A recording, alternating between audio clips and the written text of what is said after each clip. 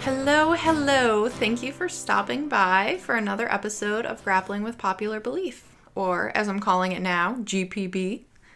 As I alluded to last month, I am going to be taking a slight detour from the sort of human development trajectory that I was on in the last couple of episodes to talk about an issue that I have been stirring on and I'm getting very invigorated to talk about. I want you to imagine the last time that you were watching a TV show and you saw someone who was a mental health professional, maybe a therapist or a social worker, or maybe you saw someone on TV who was supposed to have a mental health disorder or an addiction issue. Now, if you have any background in the medical field or any related field, you may have known that the depictions on TV or in a movie were very incorrect. Maybe you don't have the background and maybe you weren't quite sure and you didn't really know, and that's fine too. I mean, I think that the main reason that inspired me to talk about this month is the fact that so often the media is portraying these things in a really inaccurate way. I won't say that every single time a therapist is on TV or someone with a mental health disorder is on TV, it's totally wrong.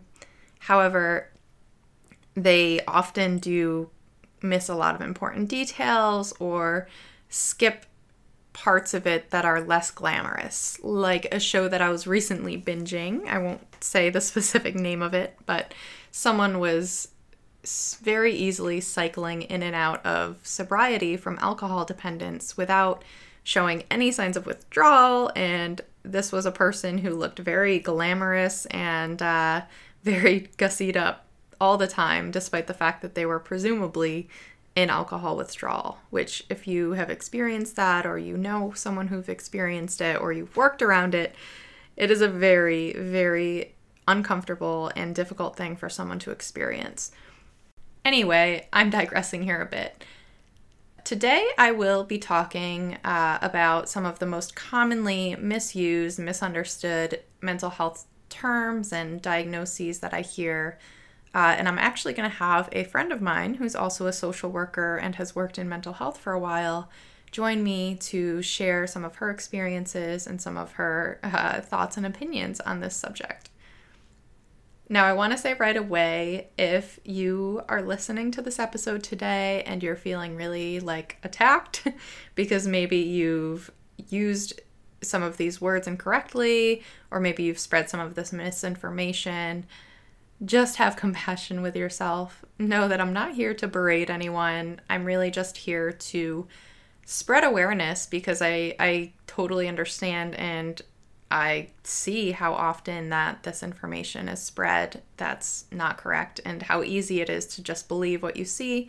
So I hope that this episode will provide some clarity around some of these terms. And without further ado, here is Kelsey. Hey, Kelsey, thanks for joining me. Hey, Alyssa. Thanks for having me. Absolutely.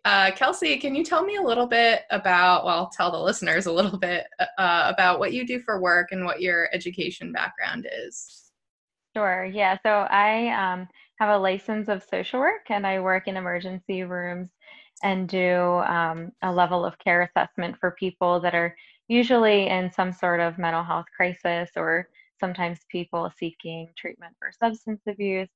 And we kind of wear a bunch of different hats in the ER as a social worker. Yeah. But yeah, so that's been the majority of my career so far since grad school is as an ER social worker. Awesome. Yes. So Kelsey and I do work together. My side gig is in the ER with Kelsey, and she trained me. So she was able to share a lot of her really good knowledge. I really look up to Kelsey. She's a very compassionate and skilled social Aw, worker. thank you so much. I look up to you as well. Oh, thank you. So, Kelsey and I are super excited to talk about this topic. We both feel very passionate about mental health, of course, with our jobs Mhm. and even our personal lives. We both feel very strongly about mental health. So, Yeah. uh, we're going to talk about some of the mental health disorders that we feel are really misunderstood and often terminology that's used incorrectly. I'm super excited. So, Kelsey, I'm going to start with one of the very popular mental health diagnoses that I know that we see often in the ER, bipolar Mhm. disorder. Okay. Yeah, let's just jump right in. So, Kelsey, why don't you talk a little bit about what it looks like when someone comes into the emergency room and they have a diagnosis of bipolar disorder? Yeah, so they're in the emergency room most of the time they're in a crisis situation. So someone living with bipolar disorder might be coming in when they're experiencing a manic episode, which can look like a lot of different things, but the typical traits are not sleeping well, usually for an extended period of time, Mm-hmm. or not getting any sleep, a lot of impulsive behavior sometimes, and it can look kind of scary to family members because sometimes it's just so far from the person's typical behavior when they're in a manic episode. And then sometimes it's paired with symptoms of psychosis. So it could even, the patient could be experiencing hallucinations or delusions of some sort, or a heightened level of fear or paranoia. So, yeah, that would be if they're presenting kind of more of in a manic episode. But Yes. as you know, bipolar is also sometimes paired with depressive episodes or mixed episodes of depression and mania. Mm-hmm. So it kind of runs the full gamut with mental health.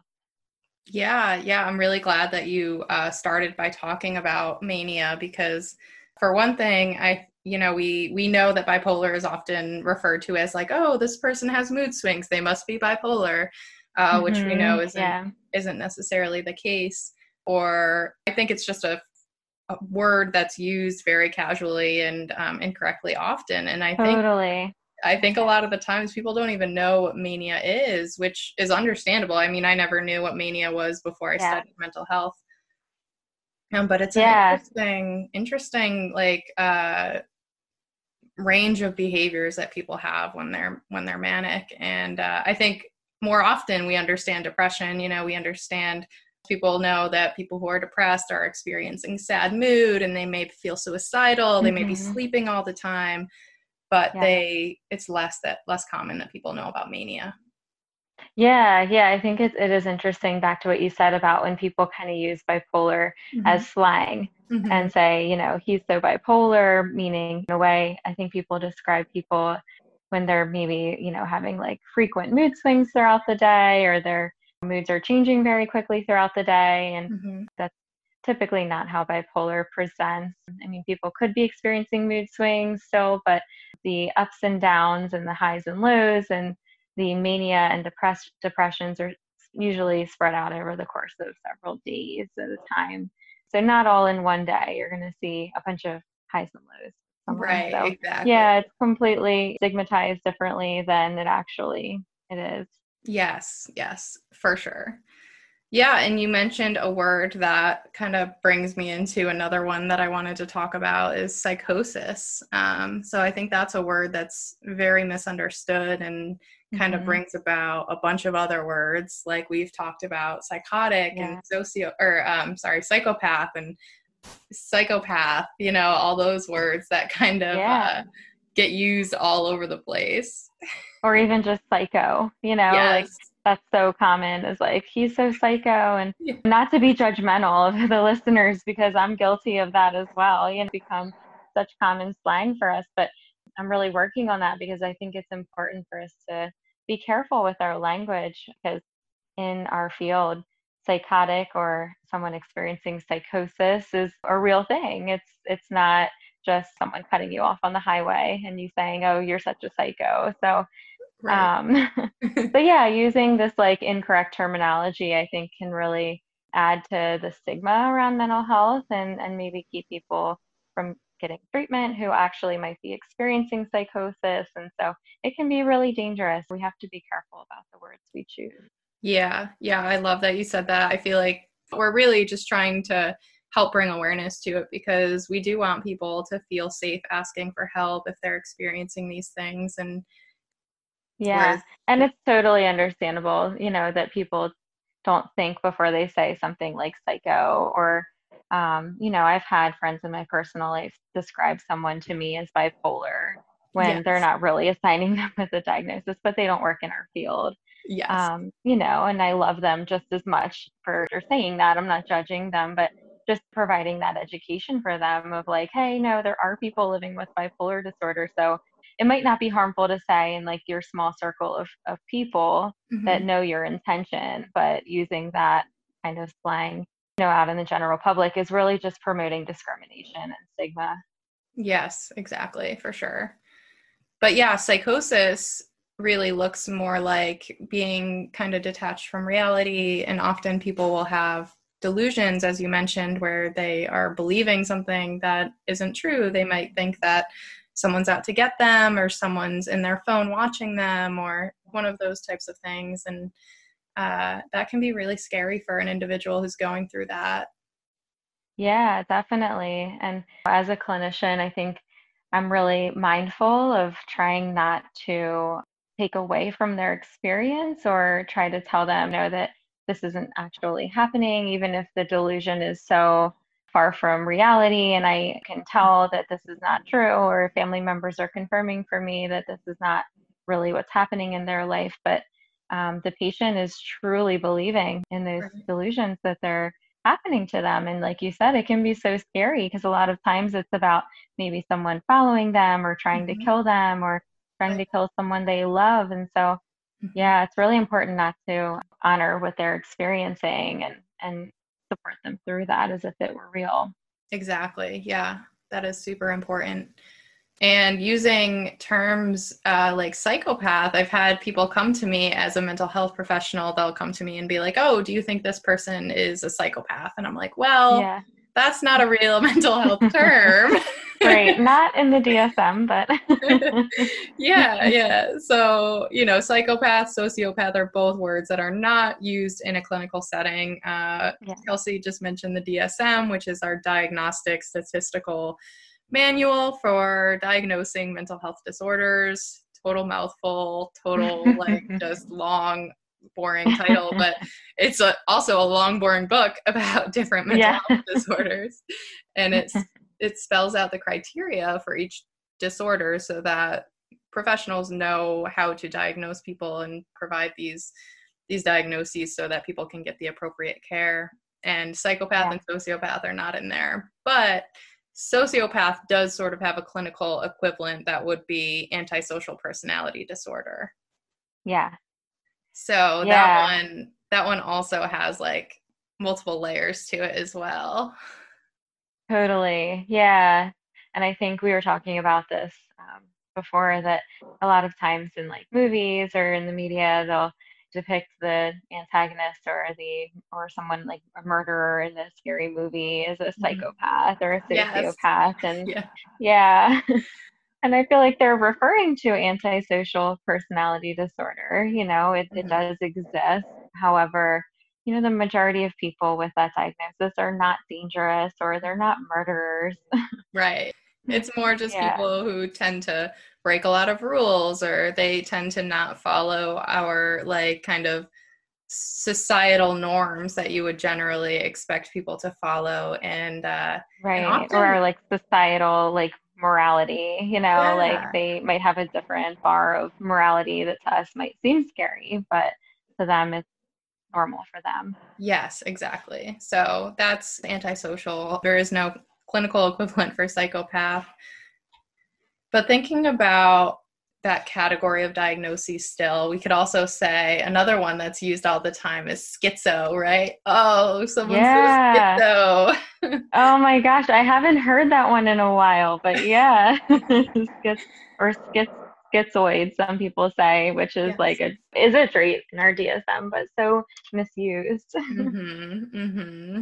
Yeah, again, schizophrenia is a diagnosis where people are often dealing with a lot of psychosis, and that looks like having visual hallucinations or hearing voices or feeling things on their body that aren't there, and a variety of different things that I won't go into. But people throw the word around, and it's sad because I've worked with people who are such productive members of society with schizophrenia, people who are lawyers Yeah. and doctors and Oh, yeah.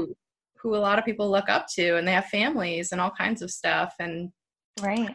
people like throw the word around, or there's so much stigma towards it, and it could be anyone. Yeah, yeah, it's really sad. I know there's some support groups in our area for people that were recently diagnosed with schizophrenia, which I'm so Mhm. happy to hear about now because it's typically diagnosed pretty young. And so Yes. that can be so scary for someone who throughout their teenage and early adult years has been hearing, oh, they're schizophrenic or like the bad terminology and then hearing that you have that diagnosis, I'm sure can feel so daunting and Yes. so scary. So, yeah, I've been hearing about some support groups that kind of educate young people on this is totally livable as long as you can take medication and do some therapy. We can Hmm. treat this. Yeah. Yeah, and then I was just thinking about what I just said, how people say he's schizophrenic. It's like, no, he's a person living with schizophrenia. Like he's Yes. not there is no a schizophrenic. That's not a thing. Right, right. And Person I first hate language. hearing that. Right. Yeah, yeah, yeah, Yeah, we talked about that a lot, about person first language is so important, and it's so easy to not do this. Totally yeah, understandable, but it's something that's really important. Saying someone's a schizophrenic or a bipolar or saying they're so ADHD, it's really just not yeah. fair to talk about someone that way.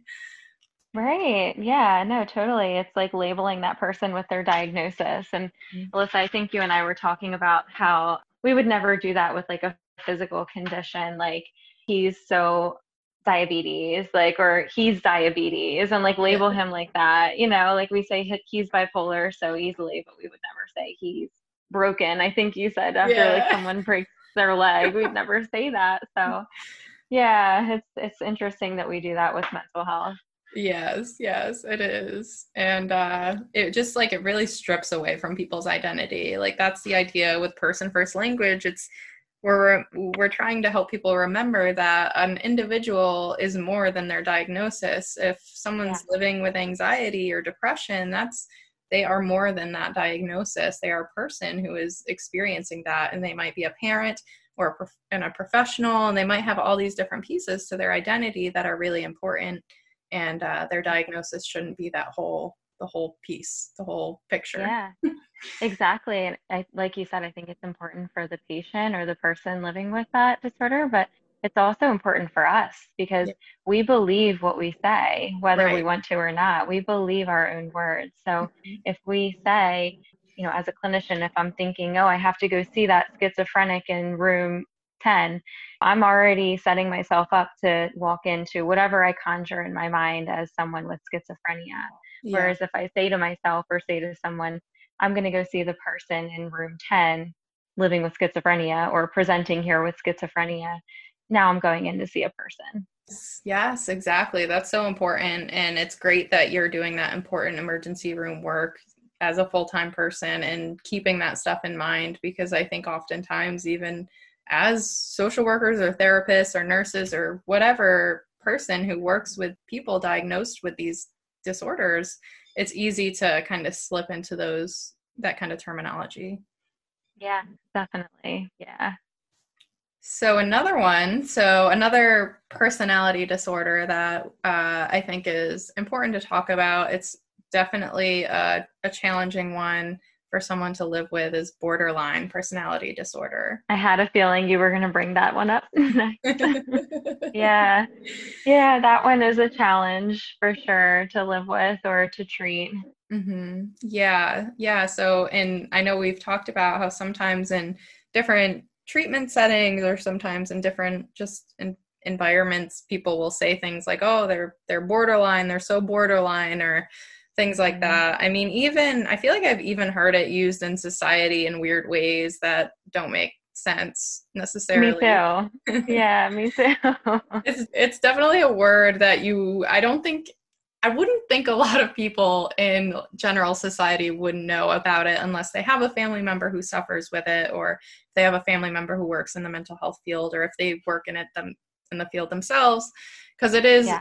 it's very not well known. But it's surprising because I know as mental health professionals we do see a lot of individuals diagnosed with that. Yeah, totally. And yeah, usually it's like layered with another, mental health diagnosis. And people living with borderline personality disorder can sometimes learn to be a little manipulative, things like that. So, as someone helping them, treating them, it can sometimes be difficult or feel frustrating. Have you noticed that in your work as well? Yeah, yeah, absolutely. I mean, I've definitely worked with a lot of individuals with a diagnosis, and uh, it definitely takes a lot of self-care and a lot of reminding yourself, oh, this person has been through challenging things, and these behaviors that they're showing are behaviors that they've learned through their trauma. Yeah, And that's always stuff I try to remember when I work with individuals who are struggling with that, because it's not like they're coming to get help thinking, oh, I want to annoy people, or I want to frustrate them. I want to cause people to have these exactly. strong negative reactions. They're not thinking that stuff. They're just trying to Yeah. get help the only way they know how. Exactly. Yeah. And a lot of times people with borderline personality disorder have a really hard time maintaining relationships. Yes. And Yes. so they can be feeling really alone in the world and not maybe understand why, and they could be suffering from abandonment issues and be really feeling triggered every time something happens in a relationship with them. So that's something really hard to live with. Yes. And these patients usually don't know why. They don't realize that maybe because of the way that they've been coping or the way that they've learned to respond to people. But yeah, definitely treatable. There's a lot of great therapies now, like DBT, and Mhm. that can help patients with borderline to kind of relearn the things that maybe they were ingrained in them since they were a child. Yes, for sure. I love that you bring it around to these positive things. Like, there are treatments for these things. And I think it's easy in the world and in our field sometimes to talk about the issues and focus more on the negative parts and the tough parts. But there is definitely help out there for these diagnoses and for people who may not even meet criteria for a diagnosis. I mean, even if you don't fit this criteria for borderline or for depression or any of these things, and you're struggling with your mood, or you're struggling with some of these maladaptive behaviors, you still deserve to get some help. And there's Totally. help out there. There's therapy, and there's medication, and there's holistic approaches. Everyone's Hmm. different, and everyone needs a different kind of map for how they're going to navigate these different challenges. Yeah, totally agree with that. I feel so strongly about what you just said. It's so important that we not promote this stigma in mental health so that people can reach out for help and Mhm. realize that anything is treatable and it's okay. It's okay to live with bipolar disorder and it's okay to live with schizophrenia. Your life is just as valuable. Exactly. Yes, I love that. That's so important. And I think it's also important to remember too that sometimes you may seek treatment, which, yes, amazing. Congrats if you do seek treatment. Always Yes. remember that when seeking treatment, it might not be a perfect fix. I think sometimes when someone's struggling with anxiety or trauma or really difficult stuff, and they've been suffering for so long, they want to go to therapy and have it kind of fixed right away. And just remember that, just like anything else in life, it's a journey, and it takes time, and it does take kind of you and your therapist or whoever you're working with, whatever you're trying to do. It kind of takes work from both of you. Totally. Yeah, you have to play the long game with mental health treatment. It takes a long time. I'm learning this still too in my personal life. Like you can learn something and even like kind of master the concept, but actually applying it to your everyday life or especially in an emotional situation, applying that tool that your therapist helped you come up with is really hard. It's Yes. really, really hard to add into your normal daily life. So you just got to keep at it, keep trying. I think support groups are great. I know a lot of people, a lot of patients don't like group therapy, but support groups can be really great for that because then you're not discouraged and you realize other people are really working hard just like you every day. It's got to be an intentional thing every day. So Yes, yeah. absolutely. Well, that was a pretty good tangent that we went on there for a little Yeah. bit about treatment, which is very important. And I'm glad we talked about that. The other thing, I guess there's still a couple terms that I'd like to bring up before we finish. One of the ones that I hear used incorrectly frequently is OCD. Yes. So people will say all the time, I'm so OCD, sorry about my OCD. And I mean, I think I've even used that occasionally here and there as well. Yeah, I'm guilty of that too. I wonder sometimes if people know that OCD stands for something and is like actually a diagnosis Yeah, yeah. because it's so commonly used. But yeah, I mean, it's funny. I think a lot of times people misuse it when describing like their cleaning habits or something. Like they're like, I'm so OCD about my desk. Not really Yeah. afraid of OCD, but yeah, it's funny sometimes to hear that misused, but really does take away from the experience of someone experiencing OCD, obsessive compulsive disorder, because that can be so debilitating.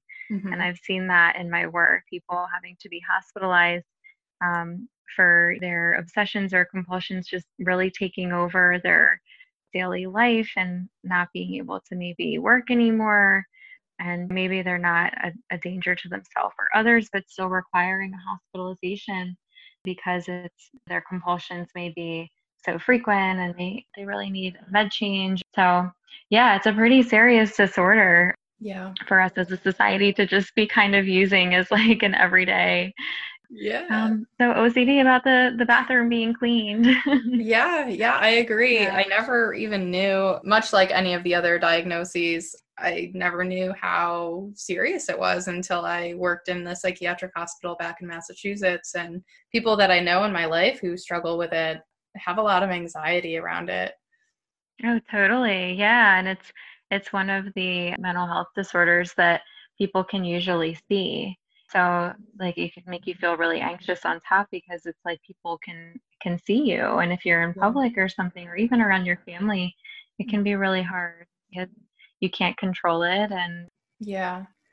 I think we also see a lot of terms, diagnoses being given to children now that are not correct, that are often a result of trauma. I think when we see the behaviors that they're experiencing, often they are responses to trauma, and they end up with diagnoses like ADHD or bipolar, which is kind of an interesting diagnosis to give a young child.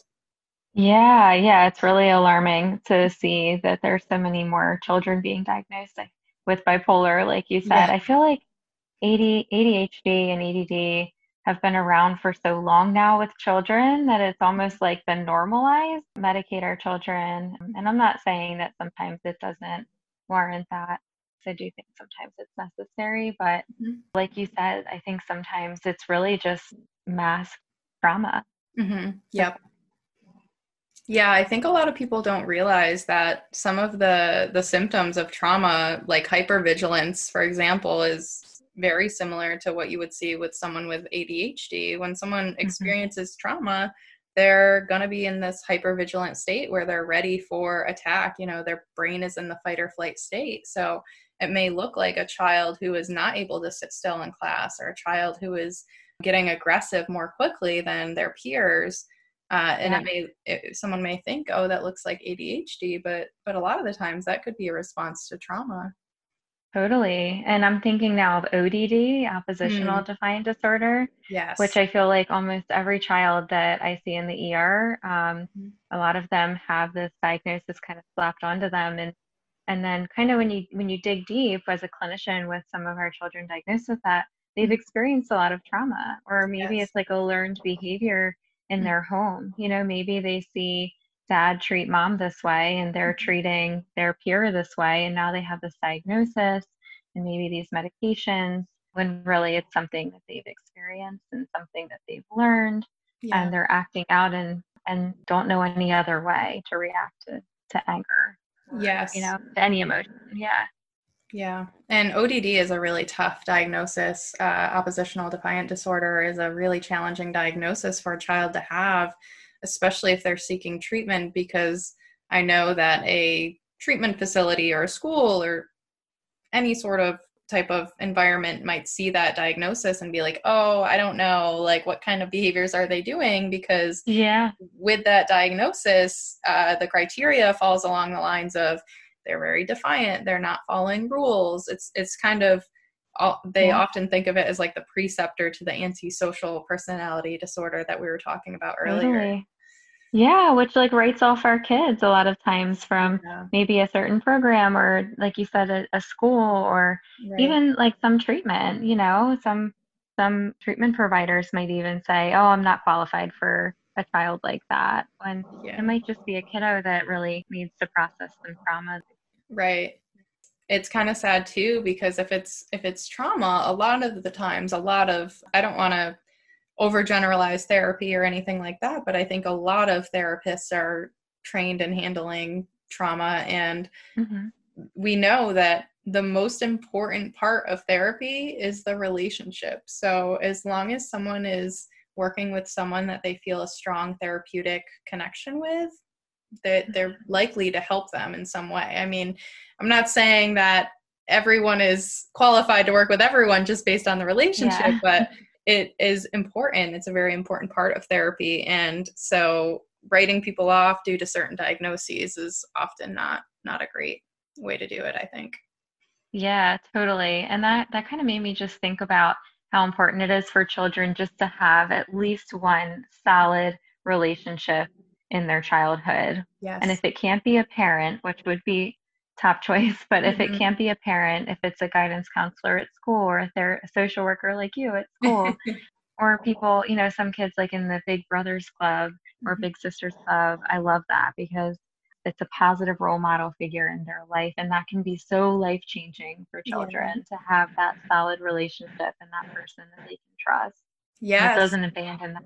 Yeah, so like that whole finding came out of the ACEs study, which some people may be familiar with, where it's the Adverse Childhood Experiences Survey, where it was this large study in California where they interviewed thousands and thousands of people, and they basically found that trauma that you experience during your childhood leads to all of these adverse outcomes throughout your life through adulthood, including physical health outcomes like cardiovascular Yeah. issues and a lot of mental health issues like depression and suicidal acts or suicidal attempts and completions.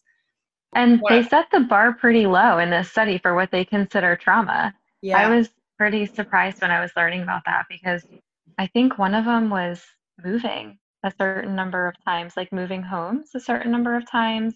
Oh, wow. A divorce was considered a trauma. And then we consider children who have experienced maybe physical abuse or verbal abuse throughout their childhood. And Hmm. that's so much more severe usually than a Yeah. move might be. So yeah, that's a really interesting study. Yeah, it ACEs, if is. anybody wants to check it out. Yeah, it is really good. It's a great study. It's really interesting to check out. As soon as I learned about it, I of course took it and was like, oh, interesting to see your own score on that. I know. Yeah, totally. Yeah. Yeah, I So, know, me too. But yeah, I think it's really interesting. I feel like a theme throughout this conversation we're having has been trauma. And I think once you understand how trauma can affect someone, it mhm. really helps you to grow empathy for someone living with any mental health diagnosis. Yeah. Because trauma can affect you so much with any of these. Yeah, I think a lot of the different diagnoses that we see, a lot of people have gone through trauma. I mean, a lot of people who don't have diagnoses have gone through trauma, and it is really important.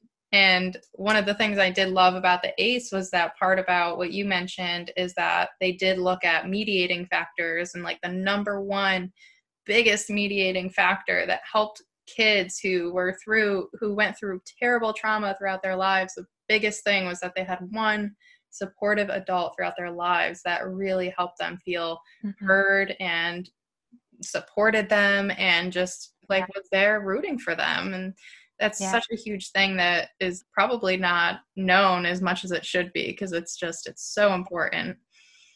Yes. Yeah, I really commend you for what you do in the schools with all Thank your kids because I know that you're that for so many children. So you. thank you for Yeah. everything you do. Yeah, for all the listeners too. And this is a great reminder for me too to like check on the kids in your life, check in with them. Yeah. It can mean a lot to, spend some time with the kids in your life. And they can't have enough, there's Yeah. no cap for that. Right. And it's so Exactly. impactful. It's so important to growing a strong foundation for a person. Yes, yes. And I do think that as a society, we are seeing more mental health professionals going into schools and things. And I think that's awesome. In my role, I do a lot of general school work where I'm in classrooms interacting with the general population. And I've been able to identify a couple kids where I'm like, hey, I think this person could use a little bit of support. And then I collect more information and I'm like, wow, I'm really glad that I reached out because this individual Yeah. has been through some tough stuff and I'm glad I can be here to help them process it. Yeah, that's great. I Yeah. was going to ask you, do you guys use a lot of mindfulness techniques with kids in the school? I do. I'm huge on it. And it's one of the things I love about my position is I have a lot of flexibility in the approaches I use. And I do think That is, mindfulness is huge. I'm always doing breathing activities with them. And I love doing yoga and stuff. When we were in the building, it was like, I love taking kids to do yoga. And oh, of that's course, amazing. I would do very basic yoga because I'm not like a Yeah. certified instructor. So, I'd keep it very, very simple, but they still loved it. And Yeah. Oh, that's so great. yeah. Yeah, I really think mindfulness can be such a great tool for teaching our kids. Yes. Yeah. And just That's coping skills in amazing. general. I mean, I love when kids are really passionate about art and music and things like that. I like to really reinforce that because those things that seem like, oh, they're just hobbies or whatever, those can be huge protective factors for helping them get away from or help them cope with some of these really tough things in their lives. Yeah, totally. And it's a big confidence builder too. And Yes. build their Yes. confidence and self-worth. Exactly. Okay, Kelsey, I think we could probably go on for like 3 or 4 hours. So I I guess I know. better, we better wrap it up. But Oh, this has been so much fun. yes, this was so wonderful. And I think we talked about even more important stuff than I thought we would. So thank you so much for joining me. Yes, it's always a pleasure talking with you. Thanks for having me. Of course.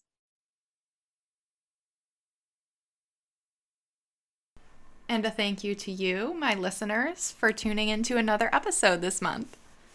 I hope that you enjoyed listening to mine and Kelsey's conversation. We didn't go into super deep detail about some of the specific mental health diagnoses because we felt like that could get a little boring and a little monotonous, just listing out all of the criterias.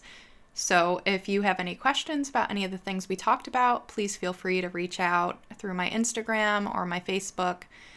Also, if you are feeling like you might be suffering with some of these things or you're looking for help for your family member, please reach out to your doctor, or there are lots of different resources around that you can find on the internet.